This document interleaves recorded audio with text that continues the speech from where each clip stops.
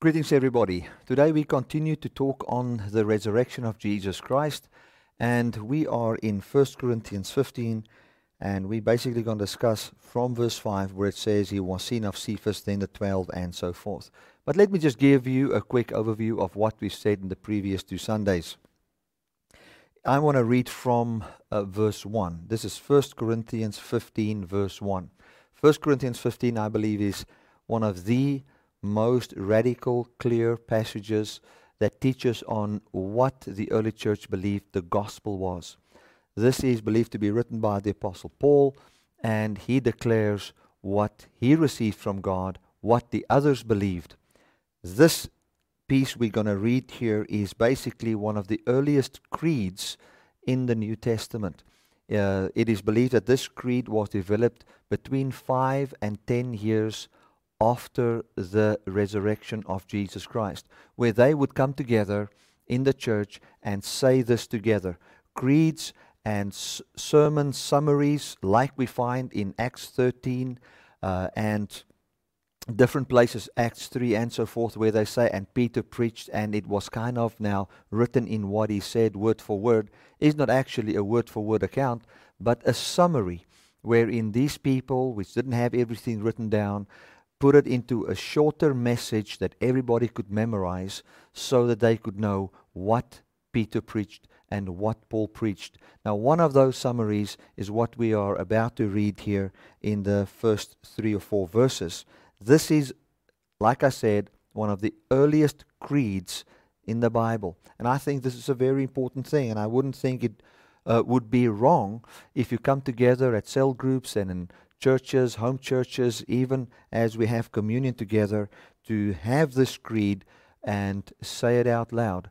Not that I say we must have rituals, but it's about being reminded of what the true gospel of Jesus Christ is. I read from verse 1. It says, Moreover, brethren, I declare unto you the gospel which I preached unto you, which also you have received, and wherein you stand. So this is very important, and in my first session on this caused a little bit of controversy, but I want to just go through this again and look at what this passage says. Paul comes and he says, I'm about to declare to you the gospel. And now he's going to explain the gospel. This is beautiful. Imagine you go in somewhere in close to Jerusalem or somewhere there, and you go into a cave and you find a book roll there, and this is an authentic writing of one of the letters that has not been read for thousands of years, and it has got the true gospel written onto it. Imagine how beautiful it would be if you could discover such a scroll. Now, we don't have to discover that. We've already discovered that. That is 1 Corinthians. 1 Corinthians 15 is such a scroll which was discovered in such a way, which is an ancient writing and which declares what the gospel is. If we could have a scroll to tell us what the gospel is, it would be wonderful. And we do have one. This is 1 Corinthians right here. And when you read it, I want you to know that as you read it, you're not just reading from the Bible that was printed by whosoever. That's not what you're reading. You're reading a translation of what a man who lived on the earth called the Apostle Paul, who actually saw Jesus, who was willing to be martyred for what he saw, wrote down. That is what you're reading. So it says here that he wants to preach the gospel that he originally preached. He wants to preach it to them again and confirm that he has not changed his message and that it is the truth. He also goes so far as to say that these people unto whom he preached, that they have already received this message. That word received there, paralambano, means to join yourself together with, which is the very same word that is used in John, or the root word for that word is used in John chapter 1 verse 12, where it says, But as many as received him, to them gave he the power to receive the very being of God, or to become the sons of God. Now that word receive, lambano, means to grab a hold of and to use. So he's writing to people that has taken unto themselves, grabbed a hold of, and really used the original true gospel that Paul did preach to them. And then he says, and wherein you stand.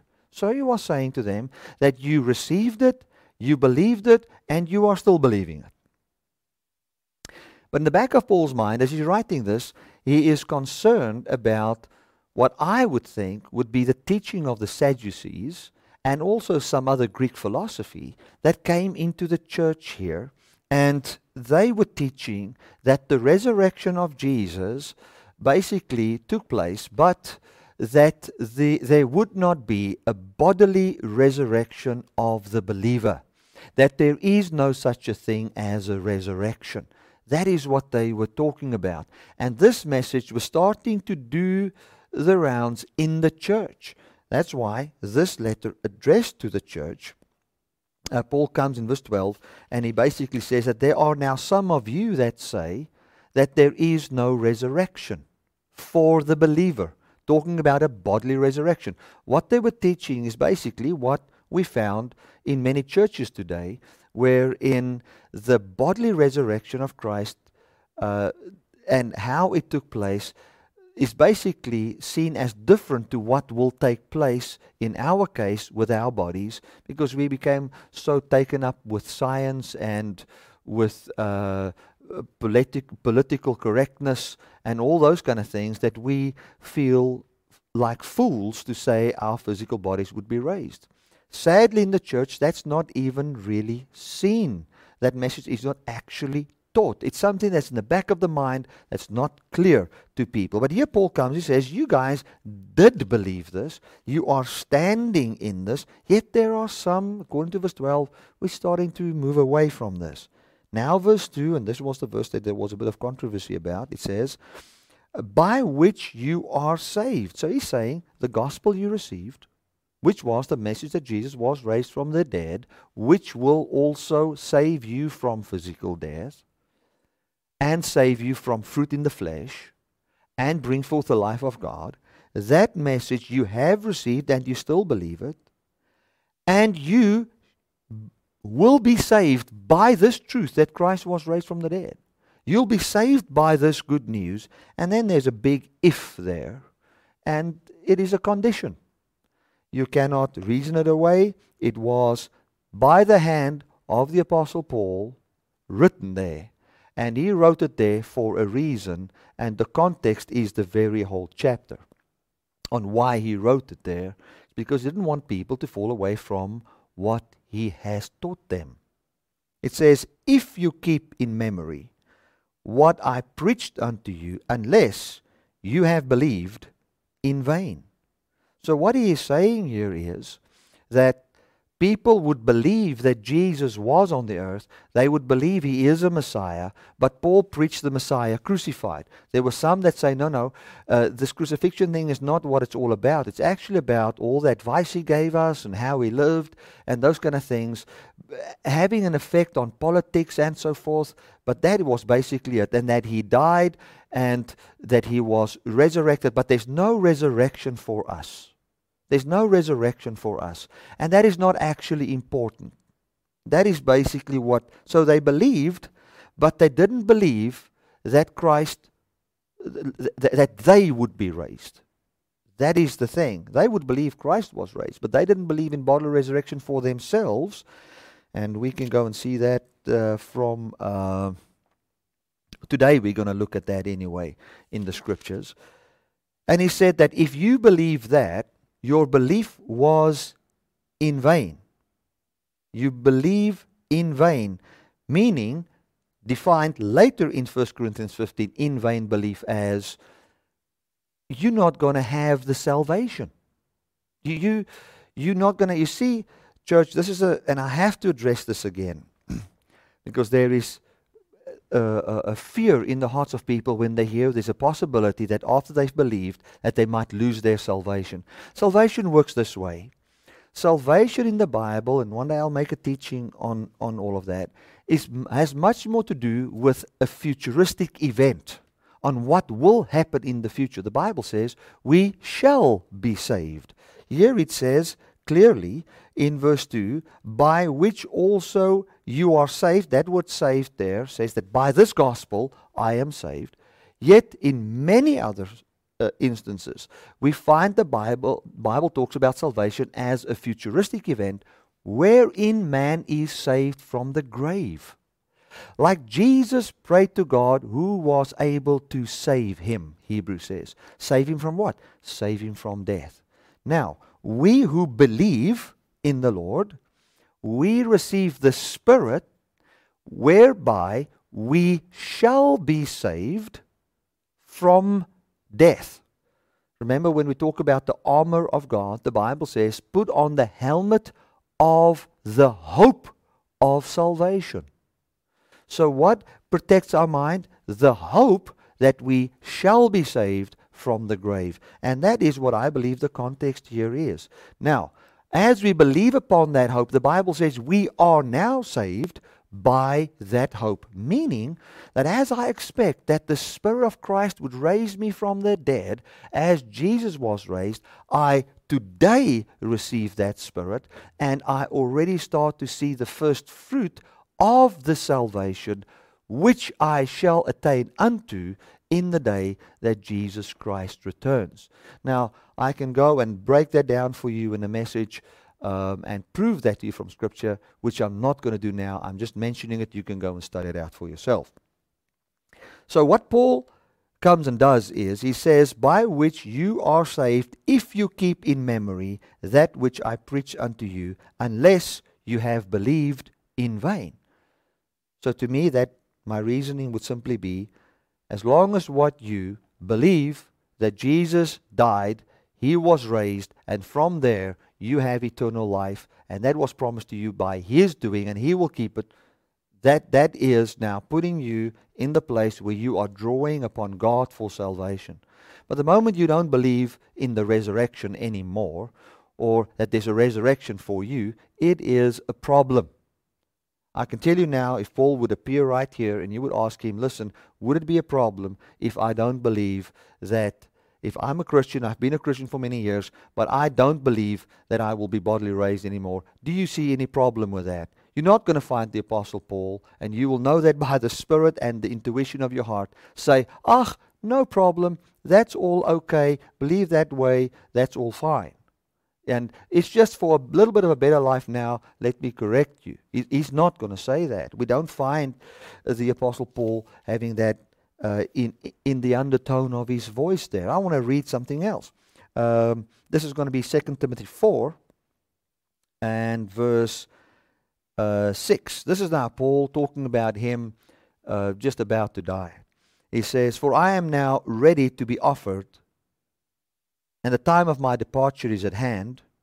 I have fought a good fight.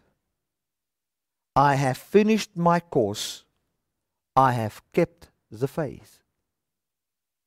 Now, why would Paul write that? Ask yourself the question. Look at this like a lawyer would look at this, and as a judge would look at this in a court. Why would a person write and say, well, I've come to the end of my life now, the time of my departure where I will not continue to live anymore here, where my life would now be in the hands of God, has come, and I have fought a good fight. So it talks about a fight that he was fighting. What was the fight that he was fighting? What was the race that he was running? It seems to me, as out of this passage, as if it was all about keeping the faith. Keeping the faith does not mean, as we find in the traditional word of faith, keeping the faith that I'm going to have a breakthrough in money and wealth and prosperity and those kind of things. It is the faith that Jesus died, was raised, and that there is a promise of resurrection for us. For that is the very reason why the Apostle Paul was persecuted. That was also the very reason why Rome and Nero and all these people would take the church people and burn them, set them on fire and kill them. That was why the killing of the church was so significant in the early church times, because they were killed because they taught that they will live forever. Then, to make a mockery out of their doctrine, they killed them. And they were killing them all the time. And I tell you, if you see people being killed all the time for believing that there would be a bodily resurrection, the fight and the race is to keep the faith that there will be a bodily resurrection, because we are seeing people dying left, right, and center. And we even find the very apostles, as well as the people who did see Jesus after the resurrection, die. And if you see them die, you might come to a place where you are doubting if you would be raised. And now he says here that he has kept the faith. When it talks about keeping the faith, it means continual reliance upon God that there would be a resurrection for him himself. And that's how the Christian goes to the grave, with that belief in his heart. And that belief in the heart today has got a major effect on a person's life right now and today. Now, I've also looked at Galatians, and I'm not going to go into that, where he says that it talks to people that has already believed, and he says to them, I don't want you to fall away from the influence that God has on humanity through Jesus Christ, where you put your reliance upon him. Belief, my friend, is not a you cannot say I believe. Believe to me is a present continuous thing. If I believe, it means my mind is now at rest. If my mind is not at rest at the death and the resurrection of Jesus Christ, and I fully, from the depth of my heart, not just my mind, I'm talking about the mind of the inner man, the seat of your heart, where you truly come to a point where you don't believe that there was a man like Jesus, that he was raised from the dead, and that you would have a resurrection. If you don't believe that, I doubt if you will be saved, because I cannot see what you would draw upon to bring forth salvation. I cannot see that. And Paul was writing this warning to people that has already received. My question is this: if he writes and he says, I preach unto you that which you have received, and wherein you stand, by which also you shall be saved, if you keep in memory what I have preached unto you, unless you've believed in vain. It talks about that they have believed. It talks about that they have received. And he says to them, you keep the faith until the end. Those who believe until the end shall be saved. And that is how I see it. And that is how I believe Scripture teaches this. The fear that there is, what if I doubt about my money now? And what if doubt comes to my mind? You know, the place where you doubt is in your mind. The place where the devil will bring doubt is in your mind. Like Jesus, when he was in the desert. You are not tempted if you are not drawn away by an evil desire. The Bible says Jesus was tempted by the devil. He first became hungry. His flesh was screaming for life. He was not seeing life in him. And that was a place of temptation. That is where doubt enters in. That is where you start to wonder what is going on. So I want to say this to you, that when your mind wants to play games with you, well, was Jesus raised? Wasn't he raised? One day you're very sure, the other day you look at what somebody said about it and you're doubting a little bit, was he? But your heart actually do believe it, and you can feel and know it in your heart. No problem. No problem with that. We will go through temptations in this world. We will go through difficult times. And God is not a God that judges, that says, well, did he have a moment of weakness there and now let me kill him? No. It is about your belief, the continual trusting in the heart. And we find here that Paul is encouraging these people to continue in the belief. And now he comes, and because the reason why he is repeating himself if you read 1 Corinthians here, is simply because of verse 12. And it says there, now if Christ be preached that he rose from the dead, how say some of you that there is no resurrection of the dead? So, the question here was not as if these believers believed that Jesus was raised from the dead. They believed that Jesus was raised from the dead. But what they didn't believe was that they will be raised. Because if you read on, you will now see his conclusion. He actually goes so far as to say that if we will not be raised from the dead, then Christ was also not risen. You believe that he was risen. You have to make this bottom line conclusion that it is for you as well. And that is actually where we start to experience the freedom from fruit in the flesh today. Now, I don't have time to go into that. I've got many messages on that. But I want to go to verse 5. And this is what the message I actually want to get into today. Paul comes and he emphasizes that Jesus was actually bodily raised, and that concludes that we will also be raised. Let us just look at verse 13 again. He says, but if there be no resurrection of the dead, he's not referring to Jesus now. He's referring to us. Then is Christ not risen.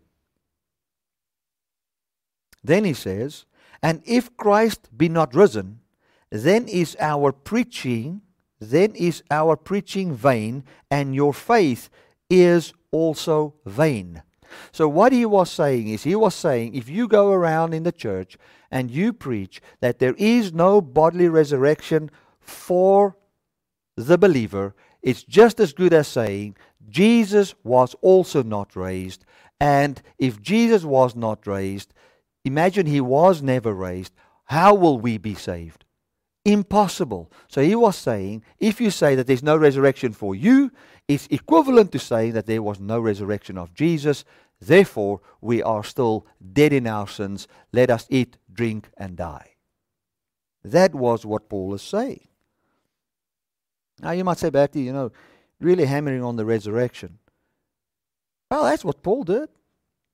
And I'm not doing it because Paul is doing it. I think I'm doing it because, not because Paul did it, but for the reason why Paul did it. The reason why Paul wrote it was he saw confusion in the church. And that people were not believing this. And in the mind of Paul, saying that there is no bodily resurrection. I mean, we've got people that want to redefine the bodily resurrection. And 2 Sundays from now, we're going to get to what a spiritual body is. Or maybe next Sunday. What is a spiritual body actually? Because a spiritual body is referred to as the spirit of a human being by most churches. And that is not what Paul is saying. And he's saying, guys, going off there is dangerous. It's dangerous. If Paul would sit here to me, today here with me at this table, I'm very sure that if we would discuss and say, Paul, if people say that there is no bodily resurrection for us, but it's just die and go to heaven, that's basically what it's about. Can you comment on that? What do you think would Paul have said? In the light of 1 Corinthians 15. I tell you now what he would have said, because I can read it here. He says, now, if Christ be preached that he rose from the dead, how say some of you among you that there is no resurrection of the dead? But if there be no resurrection of the dead, then Christ is not risen. See how he takes it unto his own. He says, if you believe that there's no resurrection, you're believing in vain. What does in vain belief means? He says here, and if Christ be not risen, then our preaching vain, and your faith is also vain. What does it mean to have vain faith? That means to have a trust that you will have eternal life without Jesus being bodily raised from the dead. Paul's conclusion is, if you believe Jesus was bodily raised from the dead, and you veer away from that effect on the physical human being today and how it brings salvation to us, seeing salvation in that perspective, if you veer away from that and be against it. Now you must remember the context here is not people that believe that Jesus was raised and that there will be a resurrection and they don't have good understanding on what's going on there. No, the context is people that did receive the truth, that did believe in a bodily resurrection, and now they are moving away from that belief. They are moving away. Most people in the church do believe that Jesus died, that he rose, and that they will be saved by this Jesus rose again. Most people believe that there is a bodily resurrection. They maybe not understand, have the eyes of their understanding enlightened in what they do believe. But the problem is, if you have already believed what is true and understood it, like the people in Corinth here, and you now deciding, well, I changed my mind, I say that there is no resurrection. He says that is as good as saying, Christ was not raised, and your faith in vain. That is what Paul is saying in the context of 1 Corinthians 15 here. So I believe that it's very important for us to have full reliance on Jesus only. And wherever you see the fruit of the flesh in your life, all you do is you say, Jesus, this I can't change by my own power. I rely upon you. I rely upon you. And that is enough. Amen. It is actually so simple that it's scary. Let's read verse 5. It says, and he was seen of Cephas, and then the 12. After that, he was seen of above 500 brethren at once, of whom the greater part remains unto this present, but some are fallen asleep. After that, he was seen of James, then of the 12. Now, and last of all, he was seen of me also, as of one born out of due time. For I am the least of the apostles, and it's not meet for me to be called an apostle, because I persecuted the church of God. But by the grace of God I am what I am. Now the resurrection is our assurance. We also find that in 2 Peter 1 verse 16. It says, if we have not followed cunning divisive fables, when we were made known unto the power and coming of the Lord Jesus Christ. That coming of the Lord was not just talking about the coming one day, but the coming when he basically came into his glory when he was raised. And he also talks about when they were eyewitnesses. He says, but we were eyewitnesses of his majesty, talking about when they heard the voice, this is my beloved Son. It also says in Acts 17 verse 31, because he has appointed a day in the which he will judge the world in righteousness by that man whom he has ordained, whereof he has given assurance unto all men, in that he raised him from the dead. Assurance of what? Assurance of our resurrection. So I think it's time the church get into the gospel. The gospel is the message of our resurrection. And as you draw upon a immortal, physical, sinless body, and the truth of it, which is always in full peace and harmony with God, which always is in full obedience to God, which is the fullness of God manifested in human flesh.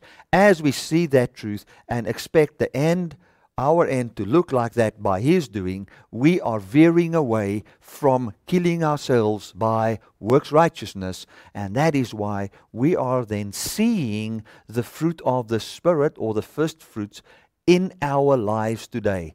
That is the pathway unto holiness.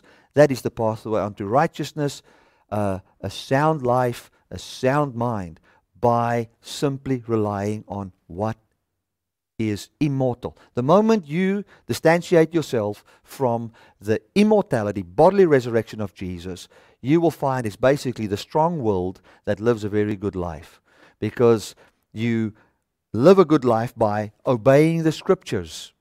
And living a good life by obeying the Scriptures. I obey the Scriptures, or I don't want to go to hell. There's so many motives and things that will produce a kind of a holy life in you, but it will not be a result of the holy life, which is Christ. That is my view on that. I know it's very radical, and that there are many folk that differ from this opinion, but what can I say? That is what I believe the Scripture states. Now, we're going to continue there, look at some interesting points. We look at Peter, in my notes, those of you who got the notes, maybe by the time you get the notes, I've corrected this. Verse 11 must be after the notes I've made there about verse 5 to 10. In verse 5 to 10, we see that he talks about Peter, that Peter saw him. Peter, remember, that he was a very important figure in the church then. And by the time Paul wrote this, it was many years after the resurrection of Christ, wherein Peter was seen as a major figure in the church. We find that this 1 Corinthians 15 was already edited by the way the church would see things into a document which would be believable, which is powerful, but not as powerful as Mark, for instance, which didn't try to write a document which is believable, but he came and spoke about the resurrection, and he said the woman saw him first. And woman was mentioned, which back in those days, I went and read some stuff on the law of that time, wherein a woman's testimony should be counted equal to that of an animal. They didn't see the testimony of woman as valuable in a court of law. It was as good as what nobody said anything. Yet we find that the disciples used the testimony of woman, which is called the embarrassment factor, where it was embarrassing that these great big shots did not believe that Jesus was raised, but that the woman did believe, which makes what they wrote plausible. Because who will write such a lie? Who would write such a degrading thing? But here we find in the writings here that it was basically edited into a more believable for the time period writing. And he starts here and he says, look at Peter. Peter saw the Lord. Talking about a physical resurrection. Then he goes on, he says, and then he was seen by more than 500. And you will see there in the notes that it then therefore cannot be hallucination. Because how can 500 people have the very same hallucination? That cannot be demonstrated in any court of law. Under any controlled circumstances can 500 people have controlled hallucination. That is impossible. So I believe what Paul is trying to say here is this wasn't an hallucination. If it was just Peter, it might have been an hallucination, because hallucination happens in people that really do grieve. That it is said that they see, but only 7% of people, according to our modern statistics, do have an hallucination of a loved one that has died, should they be in great grief. So one can still say Peter did see the Lord, but it might be an hallucination. But the very next thing that Paul mentioned is, and then he was seen then of more than 500 at once, ruling out hallucination, explaining what kind of a meeting Peter had, bringing the people's minds to the bodily resurrection of Jesus Christ, with a conclusion in verse 12 and 13 of that we will also have that, telling them that denying this is as good as denying the physical resurrection of Christ himself. Okay. He goes on, and then he says that he basically appeared to James. Now, James, if you go and study it out, was a skeptic and did not believe in his brother Jesus, but was converted later through Jesus appearing to him. So can you see how Paul is bringing facts to the table, wherein he wants to convince these people of the bodily resurrection. And I think, as I studied this out, I cannot but conclude that the Sadducees, I don't have historic proof for this, but I cannot but think that the Sadducees, which preach that there is no resurrection, has got their finger in the pie here, and what they were teaching the people, that the resurrection of Jesus was an hallucination. It was as what happened to Peter when he was in jail. Remember when Peter was in jail, the angels opened the gates and he came out and knocked at the door, and then the young girl came and saw Peter there, and she was so scared that she ran in and said, "It is Peter." And then they said, "It can't be Peter, it's just his spirit." Now I think that the Sadducees and some of the Greek philosophers somehow had some Sadducees that there wasn't even a thing like a spirit. But there was some influence from a group of people that didn't believe in the resurrection here.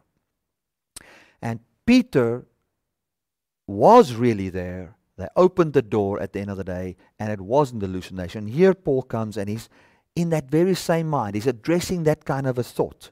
Because the end of the thing is bodily resurrection for you, and from now until then lies the beautiful thing called the fruit of the Spirit, which is by the doing of God. And that's what He wants the church to live in. That's why He doesn't want them to change their faith, because it was possible for them to change what they believed. Otherwise, why the whole writing? It goes, why all the warnings in the New Testament anyway? He goes on and he says here, James, who was a skeptic, basically then believed.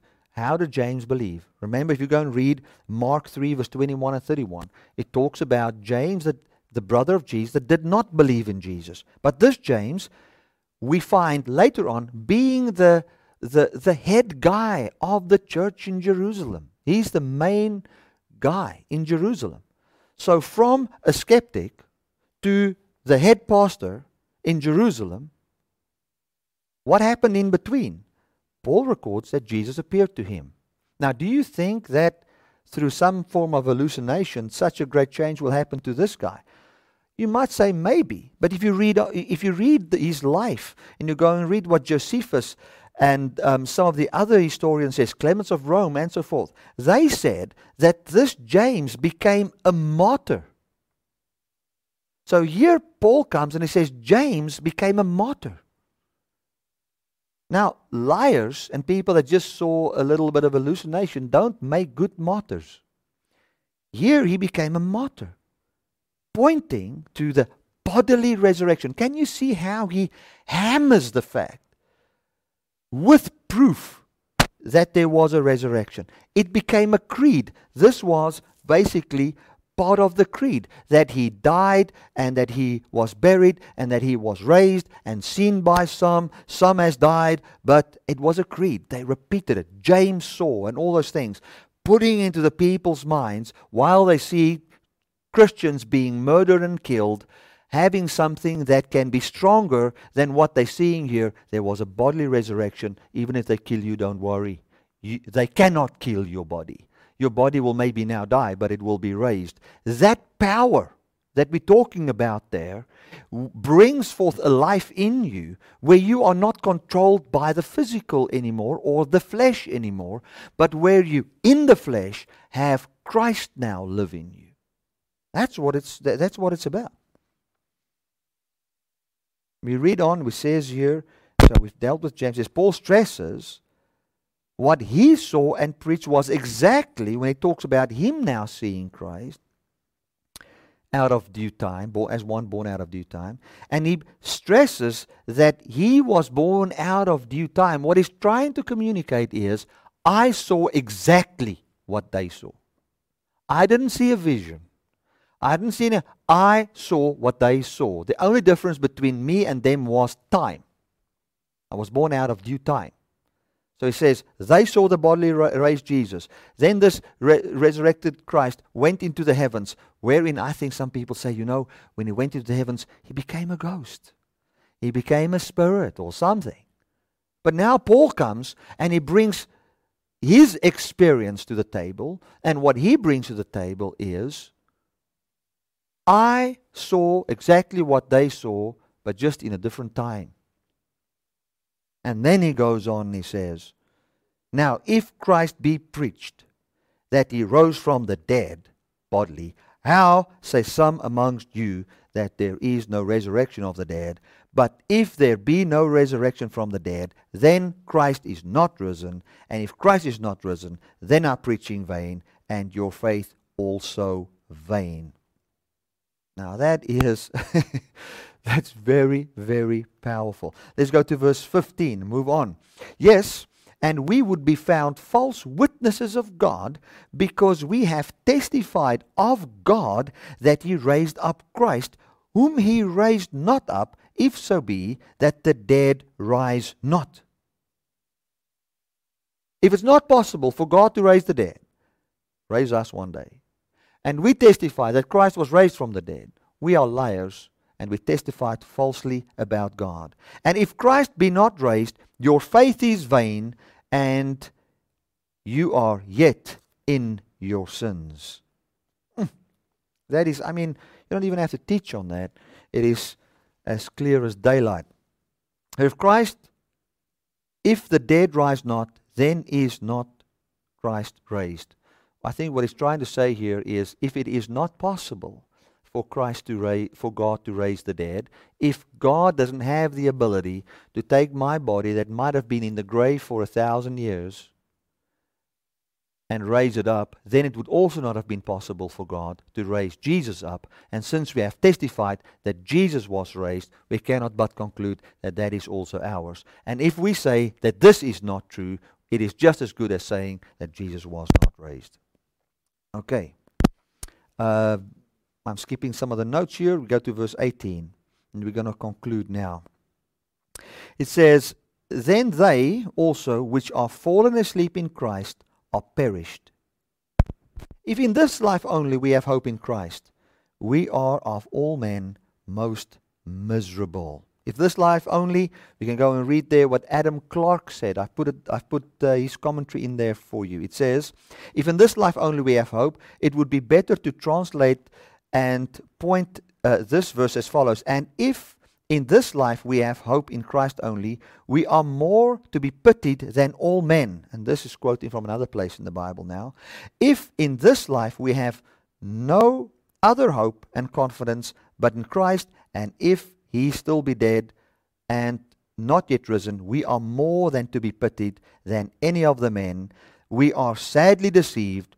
We have denied ourselves. We have been denied by others. We have mortified ourselves, and we've been persecuted by our fellow creatures on account of our belief and hope in one who is not existing, and therefore can neither secure us nor reward us hereafter." So what he's basically saying is if we preach hope in this life only, meaning that that there is no resurrection, and if Christ was not raised, and we can only have hope in this life is only by the law, meaning there's no resurrection. Remember, the context here is not going to heaven. The context is resurrection. We've taught that passage as if we have hope in this life only, we are to be pitied because we don't only have hope in this life, we also have hope in heaven. No, what he's saying is we don't only have hope now, we even have hope in this life. And should we die here, we have the hope of the resurrection, which is the glorified life in a human body. That is the context of that passage. Please, anybody who studies this, any scholar will tell you the context here is bodily resurrection of the dead.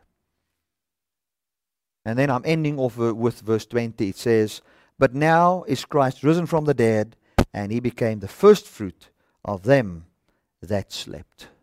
So what is the first fruit? It's the first fruit that comes from the tree, so that you can look and see what kind of a fruit this tree will bear. The fruit it will bear is exactly what Jesus had, and that is our hope, and that's what we believe in. Let's continue to believe in. Let's run the race, even in the midst of persecution, in the midst of people ridiculing us, and all those kind of things. We fight the fight. Fight the fight means we are not giving in, and we are stubborn about this. We run the race. And the Bible says, and when Paul talks about running the race, he says, as to get the prize. In other words, not to give up halfway. Wherein we, not by our own power to try to continue, because the Bible says that belief in this truth also gives us patience.